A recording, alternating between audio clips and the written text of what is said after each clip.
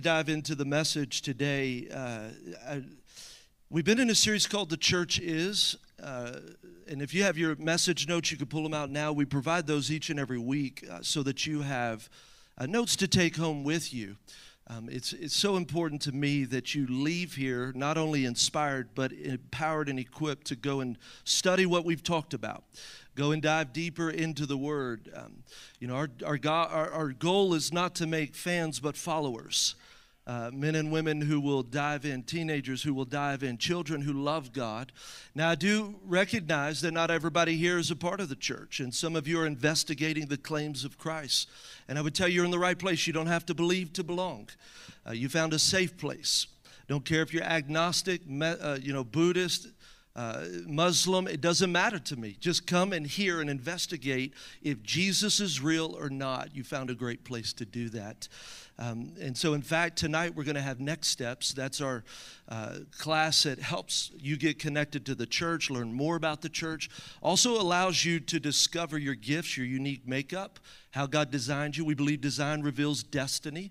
And so I want to encourage you tonight, if you're kicking the tires, you say, hey, I would love to know more about the church. I want to come and get involved. Maybe you want to start serving. Tonight at 6 o'clock, we will facilitate it actually in our Next Gen auditorium. And I'll be leading that, and our staff and team will be here. We'll have food and childcare.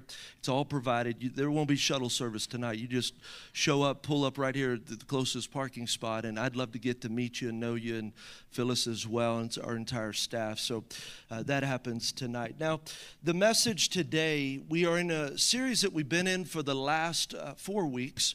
We're going to go a couple more weeks with this series. And the premise or the point of it is that as a church, we must remember that we're not employing God to build our church. He's employing us to build His. That the church is God's idea. And if it's God's idea, then we must understand what His idea is. Otherwise, we've hijacked His vision and put His label on our vision. And so our responsibility is to say, okay, God, what's your vision? God, what is church? And there was a day where you would believe most people know what the church is all about, right? I'm 44 years young, and I was raised in church, and I was raised in a generation where everybody went to church. Like, it was pretty uncommon if you found someone that didn't go to church. And nowadays, it's pretty uncommon to find someone who regularly goes to church, attends a church. There are people that have never been in church, and I know if you're my age and you were raised in church, it's hard to believe that, but there are people in this room right now that have never even stepped foot in a church until today. Can you believe that? And so if we're coming together as the church, which is God's idea, we've got to recognize for us to walk together in unity, we have to have a foundation of unity. We've got to understand what we believe. We've got to understand what His intent was. See, God designed the church because He wants the worship. He wants to disciple believers, and then He wants to reach the world. And so as believers, when we come in, the reason we're so excited about worship, we raise our hands and we sing, is not because it makes us all feel comfortable. Some of you probably felt very uncomfortable. And I want you to know that's okay, because the church is not here to make you feel comfortable.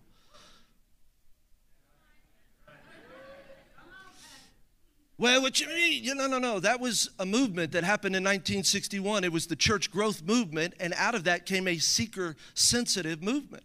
And that was awesome. But if we're not careful, it begins to twist our understanding of God, because then we begin to think church is all about you. No. Church ain't about you. The church is the bride of Christ. It's about Jesus. And there's going to be times you come into church and you feel good and I inspire you, we laugh. And then there's going to be times you're like, oh, that was painful. But it was good. See, how many know you can teach the truth in love and not condemnation? And so what we have to do is we have to recognize that there are moments that I'm going to be challenged. I don't read everything in the Bible and say, wow, that is so amazing. Like, what, this crucify your flesh? Oh, Jesus, I love that. No, who wants to do that? Nobody. Love those who hate you. Be kind to those who persecute you. No, nobody wants to do that. And if we create a church full of consumers, then you'll miss the point. You'll leave when people start talking about you, or you don't get your way, not recognizing that that's how we truly demonstrate we're Christians. And then what happens is the weight of God's glory falls in a church that understands that it's His vision, His mission, His purpose. See, we're hungry for the weight of God's glory, but we hadn't built a foundation that will sustain it. And so that's what this series has been, is we're going to build a foundation that will sustain the weight of God's glory. Matthew 16:18 has been our theme verse. And Jesus is talking to the disciples, and I love what he says. He says, I will build my church. It's His church. It's not our church. It's His church, and He's going to build it. What's that mean? God wants His church to grow. I don't believe somebody says, oh, God's just okay if we stay small. And listen, I understand it's okay, but the reality is there should be addition because of salvation. There should be addition because of evangelism. There should be addition because of effectiveness. There should be addition. Now, I'm not quantifying the addition, but you ought to be growing. Because if you're not growing, you're dying. And that's what's happened right now. Thousands of churches every month close their doors. They're dying. Well, they were dying a long time ago. They just got caught up to today. And so we recognize and celebrate that all churches will be at different sizes, but we also recognize it's God's will that churches grow. And we're not going to stop, and we're not going to apologize because we're growing. We're not going to slow down because it makes others not feel good or comfortable. I'm not here to make you feel comfortable. I'm here to advance the kingdom of God. I'm here to see the lost saved, blind eyes healed, the deaf hear, the dead raised spiritually and physically, and to be the hands and feet of Jesus, and then let Him, it's up to Him the results. Ours is we just got to do what God's told us to do. And so knowing God, we are the ecclesia. That's that word right there, the ecclesia, the gathering of believers. The gathering. And in this word, it was the physical gathering. Now listen, we love that we have an online family. That's a great place to start, but you can't finish there. Like you got to pull back in. Like I love this movement that's happened, the online church. And it's an amazing thing because my grandparents who came every single week, they would be sitting right there. They're not able to be here because of health issues and challenges. But guess what? After the second service, they attend the 11:30. I get a text from Granny. Grandpa and I, we attended the 11:30 service. And my grandfather's struggling with dementia. She's like, all week, he's not in his right mind. But when church starts, his right mind comes and he starts amen. And pastor, he was concerned. he was concerned that I got fired when I was on sabbatical. He said, Rosalie, I think they fired him. She's like, Gary, they didn't fire him. He's on a sabbatical. I don't believe you. I hadn't seen him in a long time. He was real happy when I got back. But you know what's funny? Every week he responds to the altar. He stands up. Granny will say he'll raise his hands. And you say stand up. Grandpa stands up. And then right after the service, he kind of goes back to wherever he was at before. So I'm appreciative of the online. But the reality is unless you're like that, you got to find a place to have a home. Relationships are meant to be face to face. Thank God for Zoom. But you weren't intended to be educated through Zoom. It's on site. Together, church, school, everything. Life is meant to be lived together, and more so with the church.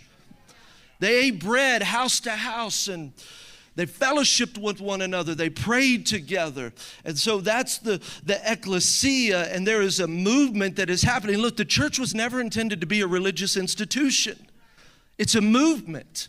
That's how come we could grow at BF Terry, and we're going to grow here. Doesn't matter where we're at, we're going to grow. Why? Because it's a movement. We are the movement. Why? Because Jesus was the movement, and when Jesus ascended, the Holy Spirit came inside of us, so God Himself is in us, so we are now a part of the movement. So everywhere we go, there ought to be movement. Everywhere you go, the church is present. We have church on Monday and Tuesday and Wednesday and Thursday and Friday and Saturday. It all happens through our small groups. And so house churches are happening all over. Over 50 house churches are happening through our small groups each and every week. Well, that's church. And then the ecclesia comes together on a Sunday. Forsake not the gathering of yourselves, the assembling of yourselves. Even back then, they didn't have COVID back then, but people were saying, I ain't got to go to church. Paul's like, no. You got to go to church. Like there is something about people gathering together. God moves in spectacular ways corporately that He doesn't always do individually. The Holy Spirit was poured out in a corporate experience. Come on, I'm telling you, God moves when there. So don't mistake when God moves here. He's got the agenda. Anything can happen. I always say, Jesus is here. Anything can happen. It's His church. You know, I'm reminded of the old school. We grew up charismatic, and the pastors had come out of Pentecostalism, and Tommy Tenney used to come to the church. And if you know anything about God Chasers, that was a big fad back then. Not fad, but as his book and all the. And I'll never forget reading the story of Tommy Tenney preaching somewhere, and the podium he was preaching on literally split in half, and everybody fell to their face. God's presence moved in such a powerful way in that place. Don't be surprised if something like that happens. But you don't manufacture that. You don't have to make, and here's the other deal. When something like that happens, ain't nobody getting credit but God. There's no attention to people. That's the challenge sometimes. It's like, is that really God or is that you? Anyway, we won't meddle there. Come on, somebody. I want to dive into the message today in Matthew chapter 16, 24 through 26. I want to read this, and I want to share just a couple of points. Some things that, with us understanding that the church is God's idea, we have had this phrase that has been building. It's the church exists to worship God, to equip believers, and to reach the world. So to worship God, equip believers, and reach the world. And if you get them out of order, what you build is different. So it's not just getting all the ingredients. How many know when you bake, it's important to get the instructions done in order? Well, building the church is the same thing. Look, we're here to worship God. We talked about that in week 1, how God has given us the yod and the kabod. And we bring our yod, which is what He asks for, which is the raising of our hands. Why? Because it's His preference. Come on, it's His preference. Not because I'm comfortable, but God prefers it. Why? Because the psalmists talk all about how raise your hands. Sing and the harp and the lyre. God loves music. You might not like music, but God loves music. This is His church. We're here to worship Him. Then we're here to equip believers, disciple them. We ought to make disciples. You ought to be better next year because you've been here for a year. If you just started. Look, if we're not getting better, we're not raising disciples. And then lastly, we go reach the world. But that's out of the overflow. The problem is so many people are trying to reach the world, but you don't have any of God on the inside of you. So all they see is you. Well, nobody wants more of you. That's what they got. We got to have more of us, full of God, and then we take what we have to the world, and then the world says, "Oh, that's how you got the word Christian." Like the Christian came because it was Christ-like. It was like, "Oh my God, they look like Jesus." So the question that I've been asking is, if you were put on trial for your faith, would you be convicted? So today I'm going to continue on the second part, equip believers, creating disciples. And so Matthew 16, 24 through 26, this is one of those messages that we're going to dive into it. I don't know how much we're going to laugh, but it's going to be good. Matthew 16, 24, then Jesus said to His disciples, so Jesus is talking, and if you'll remember, He had the disciples over and talking about, hey, who do you say that I am? Who do they say that I am? Peter says, you're the Christ, Son of the living God. And he says, yes, it wasn't you that discovered that. God reveals it. That's where we just read the theme verse, that Jesus is building His church. The powers of hell will not conquer it. And then Jesus begins to tell them how He's going to die. He's setting some expectation. He's going to suffer. He's going to die. He's going to be put at the hands of the religious leaders, and He's going to give His life as a ransom. So He tells them that. Now, how many know when someone's telling you what's going to happen to them, okay, cool, I got it. But they didn't even realize it, because the response after the crucifixion showed they didn't even hear. How many have ever been listening but didn't hear? Come on, spouses, you know you're driving in a car, someone's talking, and they're like, hey, did you hear me? Oh, yeah, well, what did I say? I don't know, but it was really good. How many have ever been doing something and your kids are talking to you and you're multitasking? So I feel like the disciples, I don't know what they're doing, but they're distracted. But then Jesus begins to address them. So He now turns it from Himself and what He's going to go through to, now I want you to know, to be my disciple, this is what it's going to take. He says, if anyone wishes to follow me. Now this is the Amplified version. I love the Amplified. What it does, it takes the original word and it puts these brackets to kind of help us better understand the original intent, because because our translation, the English translators, we don't have enough words to translate the original words accurately always. We learned about that in the Holy Spirit series. And so here I love it because he's just going to break it down, the translator. If anyone wishes to follow me, so this is Jesus, come follow me. He says, as my disciple, he must deny himself. Look, set aside selfish interest. Woo! Come on, that don't get a whole lot of shouts. But if I said, you too blessed to be stressed, woo! Come on, right? But see, Jesus didn't come to build fans. He came to build followers, disciples. And that's where the church, like that, I'm just more committed than ever after COVID and people falling away and like I'm building, we ain't gonna build fans. It's gonna be disciples. And the best way to know if I'm a disciple is to first know what it's gonna cost me. Like we don't come to Jesus for all the benefits, like because he's gonna bless me, give me great health and success and all those things. Yeah, those things will happen. We come to Jesus because we are lost sinners dying and going straight to hell. And Jesus paid the price for our sins, which was eternal separation from God, and the blood of Jesus saves us. That's it. If God never does another thing for us, that's enough.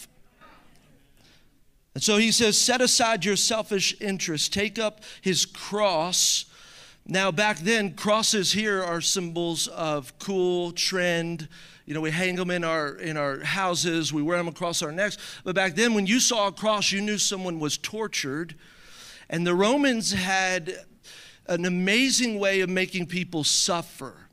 And so the cross was a symbol of death and suffering and pain. And so you can imagine the disciples, hey, I thought you were coming to overthrow the Roman government, the oppressors physically. And Jesus continued to point back, it's not an earthly kingdom, it's a heavenly kingdom. The kingdom of God is like, because they didn't understand. They're like, all we know is as Jews were being oppressed by the Roman conquerors. And so they're like, Jesus, you're my deliverer from the Romans. And he's like, no, I'm your deliverer from yourself. We take care of that. Everything else takes care of itself. He says, follow me, believing in me, conforming to my example, and living, and if need be, suffering and perhaps dying because of faith in me. For whoever wishes to save his life in the world will eventually lose it through death. But whoever loses his life in the world for my sake will find it. That is life with me for all eternity. The only thing certain in life is death. And so if you go out there trying to pursue and build your own life, he's like, look, that's what's certain, death and the consequences of living separated from me. But if you'll give your life away, if you'll surrender your life, if you'll follow my example, if you'll let go of all the selfish desires and come and follow me, he says, listen, you're going to die, but you're going to have eternal life. That's how come funerals for Christians are celebrations of life. Why? Because it's a pass-through. Look, I'll never forget, my dad passed away in November. Hardest thing we've ever been through. Wasn't expecting it. Dad was doing good. We had no signs of him passing away. And my pastor called me, Pastor Chris Hodges, and he calls me, and we were talking. He said, hey, listen, and I'm all distraught. You know, I'm all mad. You know, Dad left and frustrated, just like everybody else would be. It's like, why? You know, we're in the building. Could he wait until the building? And you know, the book, we waited till the book, you know, and Pastor Chris said, hey, listen, if your dad could come back, he wouldn't. He's in the presence of God. Nobody would come back. That's why it's a celebration. It's sad for us, but I promise you, as you step into eternity, everything that you ever went through here for Jesus will seem very, very small because of who he is when you see him in all of his glory and the kingdom of God truly revealed. All of this is worth it. And he says, for what will it profit a man if he gains the whole world? Wealth, fame, success, but he forfeits his soul. I want to spend just a couple of minutes and I'm going to talk about good but not safe. You know, can you imagine Jesus' words here? To the disciples, at least they got to see him. They walked with him. They talked with him. But imagine these words as we read them in today's environment to the church, to believers. Hey, if you want to follow Jesus, you got to deny yourself. I need you to take up your cross, and what I mean by that is be willing to endure whatever comes. I need you to believe in Jesus. I need you to conform to his examples, which means, listen, every day you're a Christian, you ought to look more like Jesus. If you don't look more like Jesus, it's probably not discipleship. If you're not getting better every day, it's probably not discipleship. And so we're transforming our life to look like him and follow him. So here he says, and then if need be, suffering, perhaps dying, whether physically or in situations. Hey, but how many want to receive Jesus? So can you imagine? Because that's not really how our churches look at times. Hey, you're struggling, and I get that every service you're not going to walk up and give this invitation, but I do need you to know this is what the invitation entails. That lay down my life, pick up a cross, deny myself. That means say no to the things I love for the one that I love even more. See, it's when I look at sin, people always say, man, I'm trying not to drink. I'm trying not to do this. I'm trying. Well, it's not really a sin problem. It's a love problem. I don't have to try not to have an affair with someone or my wife. I love my wife, and I stay in love with my wife. And guess what? Nobody else, they can't light a candle to my honey boo. Why? Because I love her. And realize sin is pulling you away from God. And so if you try to focus on, I'm not going to do that, I'm not going to do that, well, that's really religion, because grace, God gives us grace to be able to have his desire, his ability, his will. And so the more time I spend with him, the more grace I get in my life. And so, God, I'm going to fall more in love with you. Well, then sin begins to fall off. Deny myself because I love him more. And I'm concerned with the church that we have created nothing more than Christian Buddhist. Therapeutic moral deism. You know, I'm come to church for my best version of me. But the problem is it's still focused on you. No, there is no good version of a dead person. It ain't, I want to get better. No, it's, I want to be alive. I don't want the best version of me. I want the version of Jesus. God, I want you. I give it all up for you. And so if we're not careful, it's like, well, what can I get out of it? No. That's not what you signed up for. This ain't a social club. You don't just get to sign up and not sign up, and I get to go volunteer if I want to. They're lucky they get my membership dues, my tithes. No, baby. Look, Jesus don't need your money. Heaven ain't broke. Come on, somebody. Let me tell you, God does not have a money problem in heaven. I know I'm meddling. Phyllis is like, calm down, Jim. We're in our new building. Calm down. I get so tired of it's like heaven ain't broke. We're lucky to partner with heaven in his assignment here on this earth. And when we do partner with God, blessings follow our life. But if we don't do it to get, I don't give to get, I give to give.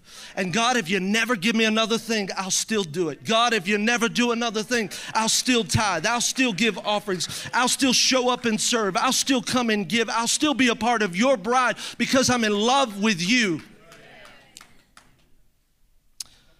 See, we create a consumer mentality. It's like, and it's so natural for Americans because we're such consumers. But again, it's all about you. It's what you want, when you want, how you want it. Let me tell you, the church ain't Burger King. Come on. No. Well, why do you raise your hands? Because God likes it. Why do you sing those songs? Well, we feel like God likes them.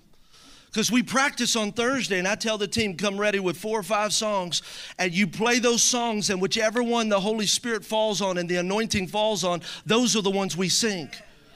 Why? Because we're inviting God into our set list. God, what songs do you like? I think God has preferences in certain seasons. He's like, I'm doing this. I want y'all to sing that. I'm doing this. I'd like for you to sing that. And so the goal for worship, again, is not to tickle your ears or to play those licks and to do all the things. We have amazing musicians, and we've lost amazing musicians, and I'll tell you why. Because I won't let them do that. Why? Because the moment you shine, you're outshining God.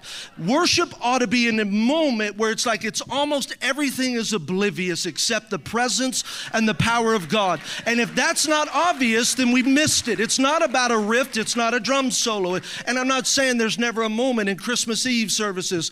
Come on, we're doing Little Drummer Boy, and we got those moments. But this is a Sunday service. This is for God Himself, that we come and worship before the King of Kings and the Lord of Lords. And that means, God, it's all about you. It's always been about you, and it's always going to be about you.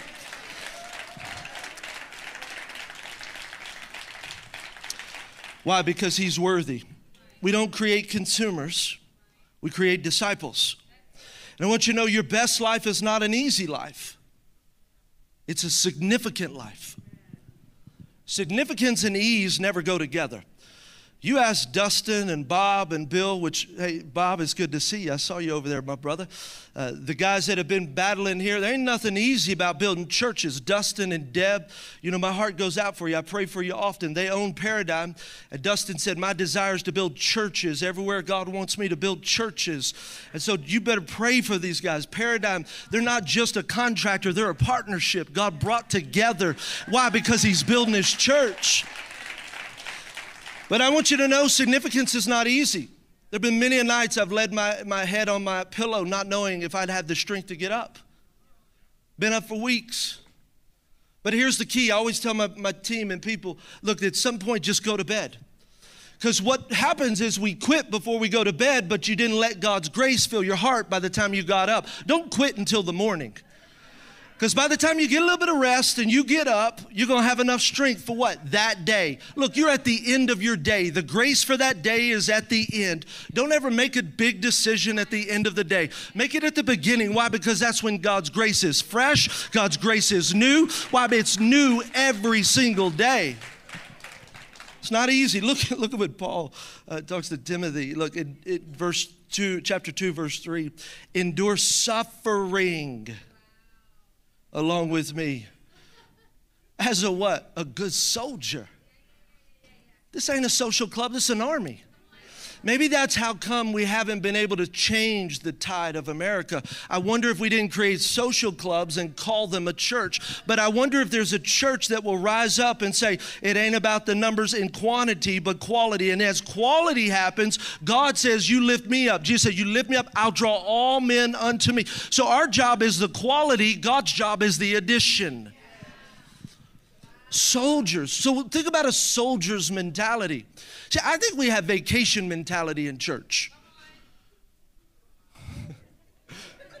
Man, I don't even know if they're coming back, Phyllis. I'm sorry. I'm just sorry. I'm just going to apologize right now. Social club, because, you know, it's like, well, I didn't like that. I didn't like the way they did check-in in there. Okay, cool. I think they ought to have more people in the parking lot. I think they should have had 4 vans. Great. So here would be my thing. Everybody's got an opinion. The only ones that matter are the ones that are contributing. So why don't you jump in with us? Not the only ones. That's not right. Because if it's not right, we're going to fix it. But how many know sometimes people just got an opinion? And I think also when there is a gap, here's what the Lord spoke to me. Man, when there's gaps, even building this church, if it bothers you and nobody's filling that role, then you're the solution to that role. Because it don't bother everybody else. And if it does, if there's a group, it's like, hey, we all kind of, well, good. Why don't y'all find a solution and stop talking and do something? Why? Because this is our church. And that's where you got to just make up in your mind, we're either your church or you're not. Or, you know, because I'm going to offend you by something. Someone's not going to say something right. My mom, you know, my mom and dad did a lot of right things. One of the best things they ever did, we planted our feet in a church 20 plus years. We didn't like everything they did all the time, but you know what we knew? We weren't going anywhere. And man, there was something in the soil that turned our hearts. There was something in the soil that developed us, that the staying power. See, you think offense is because of that person. God is the one that allows things to happen because it's not about the person. God's working in you. God's doing something in you. And there's something inside it bothers. And that's okay, but God said if you'll stay committed, I'll work it out. You'll get healthy, not toxic. You'll be better, not bitter. But you only stay because, look, soldiers don't have options. They don't get to say, well, I'm tired of boot camp. Could you imagine? All right, sir. You don't have no McDonald's. He's like, McDonald's my butt. Get over here, boy.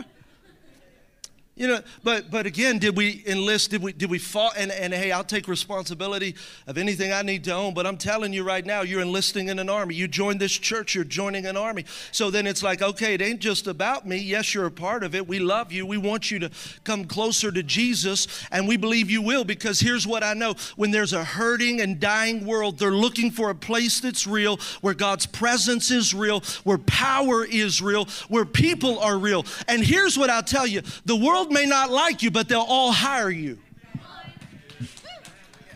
Well, what you mean? Well, because they know you're integrous. You do what you say you're going to do. They know you're honest. They know you're compassionate. They know you're loving. They know you're kind because you look just like Jesus. They know they can talk about you and you'll stay faithful. You won't get bitter. And so they may say something, but they'll be like, hey, Kevin, you looking for a job, brother? Come on. Isn't that what you want to be, the salt and the light? Then they got problems. Listen, I never met an atheist when someone had a real problem. It's funny how dire situations cause people who say they're atheists to start, hey, I wonder if that God is real. I can't tell you how many atheists have come in atheists and been converted to disciples. I didn't believe when I walked in the door. And that's why I say, I don't care if you believe. This ain't about you having to believe. God is beyond your doubt. He don't care about your doubt. We don't care about your doubt. I don't even care about your religious affiliation. I want you in the presence of Almighty God so that God can have an encounter with you. And when you have an encounter with God, there is nobody that can ever dispute it.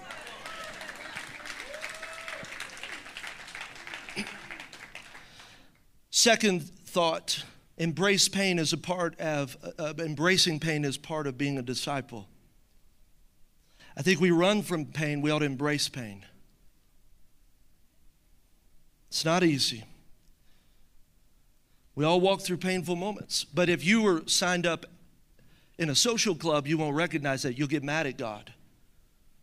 But in an army, it's like, okay, God, I lean into you. God, I need you. It's more of you. I'm going to go through these a little quick because here's one of the points I want to. God is good, but he's not safe. And I think this was created in that same movement of church growth and seeker movement started in 1961. It's really a lie. This phrase, watch. The safest place to be is in the will of God. How many have ever heard that? What a lie. Look, God is good, but he ain't safe. I'm reminded of the story of the Chronicles of Narnia. C.S. Lewis is great author, theologian. How many if you've ever seen the Chronicles of Narnia, it's really about these 4 kids that are transported to this magical kingdom. And there's a lion, Aslan's in there, and he represents Jesus. So this whole story is a spiritual allegory of Christianity and Jesus. And so C.S. Lewis wanted to write a story for kids where they could understand spiritual truths in a deep way, but yet grab a hold of it. And I'm reminded of an interaction that happens with the children, and there's a pair of beavers. If you've watched it, you remember this interaction. And when they meet the beavers, they tried to describe Aslan to them. Mr. Beaver tells Susan, I want to read the interaction because I thought it was so powerful. Mr. Beaver tells Susan, he is king of the wood and the son of great emperor beyond the sea. Aslan is a lion, the great lion. Susan asks, is he quite safe? I shall feel rather nervous about meeting a lion. Miss Beaver responds, if there's anyone who can appear before Aslan without their knees knocking, they're either braver than most or just silly. Then he isn't safe, said Lucy. Safe? Said Mr. Beaver. Of course he isn't safe, but he's good. He's the king, I tell you. And they went on to tell the children about Aslan and how Aslan, when he arrived, he would dispel the winter, bring in the spring, break the witch's curse, and bring new life. Isn't Jesus the Lion of the tribe of Judah? That when he comes, he is going to bring new life. He is going to usher in new life for each and every one of us. He's going to break the curse of fallen humanity, and he is going to dispel the darkness. That's Jesus. So he's telling the story. And when we think about, when you think the safest place to be is in the will of God, just look at the arrival of Jesus. Jesus comes to this earth, Mary, Immaculate Conception, Holy Spirit fills Mary, Jesus is conceived. What happens? An insecure king pronounces murder for every child 2 years and younger. So through the arrival of Jesus, there's a mass genocide of children. Imagine Mary, Jesus' mother, watching her son die. She's raised him, she's loved him, and she is standing at the foot of the cross watching. What Isaiah says, he pronounced it as his visage was marred more than that of any other person. So in other words, nobody's ever been beaten, nobody's ever been tortured, nobody has ever been abused like Jesus. And that's what she is beholding. You tell me that's safe. Look at your life, because here's what will happen, right? God, I went to church, but it didn't work out. Why? Well, because I'm struggling in my marriage, my finances. I started tithing and I lost my house. Okay. I've actually had someone say that. It was when we first started, I didn't really even know what to say, because it's not me that I'm not up to the results. God is. And here's what I know. Sometimes God is working on the motive and what we have cast up as an idol. So many times you're like, well, it happened like this for them. No. When you get past the thing of discipleship is not because I got the benefit, it's because he said it. And if he wants to take it, he can have it. You ask Job if it's fair for all of your children to be murdered, for everything that you own to be taken away, all because you loved God, served God, and God is the one that said, hey, Satan, have you looked at my servant Job? I know some people like to call it Job, but it's Job. And Job is therefore put up to Satan to test. Don't tell me that's safe. But I still know this God is good. That in the midst of that, come on. That in the midst of everything that we face, the dangers, the struggles, the perils, the trials, even the missed expectation of when we thought we would do this, we lost that. Or what we understand is we got eternal life. And if nothing else in this world we attained, that is the greatest treasure of all. Why? Because I'm a soldier. I'm a follower. I'm a disciple. I'm not a fan. I'm not a consumer. I want to end with this passage, scripture, and I'm going to give you one statement. 2 Corinthians chapter 12, verse 8 through 10. For those of you who came here today and you're struggling, and I don't intend, Eli, you come up, there he is. I don't pretend that everybody's had it easy. Look, if you're like us, we've all been fighting. Why? Because you're a part of this church. And what the enemy will tell you, you're the only one struggling in this, and you're the only one going through that, and you're the only, no. There's a whole church full of people. You're in the right place. But I want to encourage you with what Paul in 2 Corinthians chapter 12, verse 8 through 10, he's a little upset. He's been preaching, doing all that God asked him to do, and then here he is. He's pleading with God. He's praying just like many of us. God, save my marriage. God, save my finances. God, save this. God, whatever our plea is. And there is what the Bible calls a thorn in his side, and really we know it was a demonic oppression, whether physical or not, we don't know, but we know it was causing him pain. And he's praying, God, take it away from me. Can you imagine, Paul's written more than half the New Testament. He is the super apostle. If God hears anybody's prayers, come on, it ought to be Paul's. God's like, no. Look at what he says. My grace is sufficient for you. For my power is made perfect in weakness. Think about that. Why would he say that? Why would God say that? God, I'm asking you to fix it. I'm asking you to calm the storm. Sometimes he wants you to go through the storm. He don't remove every storm. I wish he did. He don't. Why'd they die? Man, only God knows. We pray for healing until the last breath. Why'd he pass? We've been believing. I don't know. Why'd he heal them? I don't know. But God is good. But what we know is the reason it says his grace is sufficient His power is made perfect. It's made when we're weak and we need to depend on Him.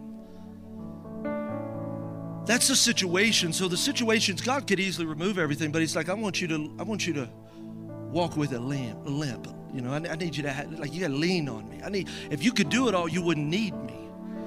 And then here's the other deal. It's the testimony to the world, right? How could you go through that and still love God? How could you walk through that and still believe? How could you go through that and still tithe and still fight that battle? And you just say, because God is good. He saved me. Oh, well, I don't understand that. Well, why don't you come to church? Let me come experience what I've experienced. Lead them to Jesus right there, whatever it is. But it's our life being the salt in the life, where it would have broken others. Now it here creates a platform for God to be glorified. And you look at what He says. Therefore, I boast all the more gladly about my weakness. Look, I messed up. I'm frail, broken.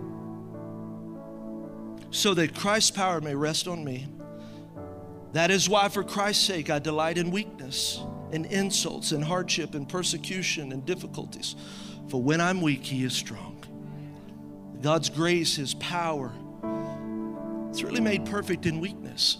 And I want to challenge us, because you come to church, and I know you see me and our staff and our team, you think everybody's perfect. Look, we're not perfect. We have struggles. We have battles. We're clean. You know, I always tell my team, live clean, live close. People say, well, God feels distant. Maybe you gave your life to God, but if you'll live clean, don't watch all that stuff. Don't listen to all that. Don't do all that. You don't have to feel like you got to repent every day. You just live clean. I don't watch that. I don't listen to it. Could I? Yeah, grace would allow me. But we don't sin more because of grace. God forbid is what Paul said. No, we get closer to God because of grace. And I believe God celebrates our progress, not perfection. Imperfect people getting better.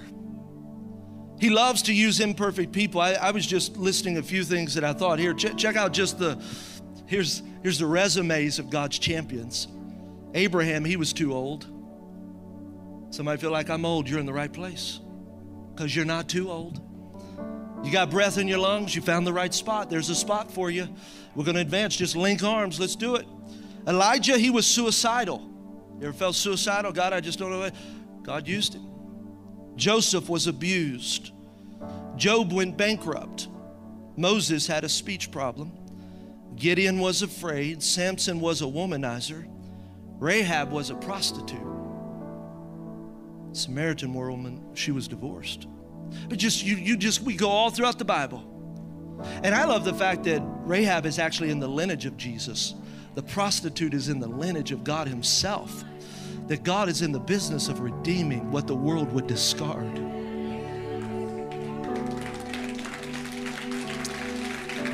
And that's one of the things I love about our dream team. Phyllis and I were walking around this weekend getting ready, and one of the dream teamers said, you know, before I came here, I felt I had been discarded. Totally left alone. Nobody wanted me. I came here. I found a home. She's actually serving next door in our Next Gen auditorium running the Pro Presenter. And I love it. Why? Because, see, you can think, well, when you look at her, she's full of smiles. She'll hug you. And you say, oh, well, she's perfect. No. She became a disciple regardless of the imperfection. She started to make a difference regardless of all the challenges and oh yeah, I'll do it when you're perfect. You're never going to be perfect when you're good enough. None of us are good enough. Look, He's ready right now for disciples to follow right now, to live right now, to give right now, to be Jesus to this world that's hurting and broken and dying and going to hell. And while you're putting yourself together, the world is falling apart. So can we just get in mission with God? Father, we thank You for what You're doing.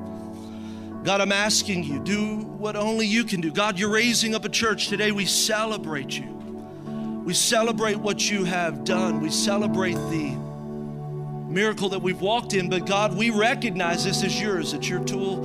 Do whatever You want with it. We're Your tools. God, we're Your vessels. We are the ones that, God, You fill up. The church is not a building as people. So God, we're asking You, help us. You know, even right now, I wonder if some of you, just as God is in this place, I feel as maybe you feel like maybe I was a fan. Maybe I have been a consumer. Right now is a great time for us to just repent. Talk to God. God, I'm sorry. I didn't know. Some of it's just, I didn't know. And that's where as pastors, we have to just take responsibility. Now you know.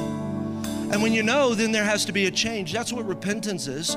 Repentance is I'm going in this direction and there is a change. Because if it's not a change, it's not repentance, it's just I'm sorry. You ever had someone say I'm sorry but they didn't change? That's not repentance.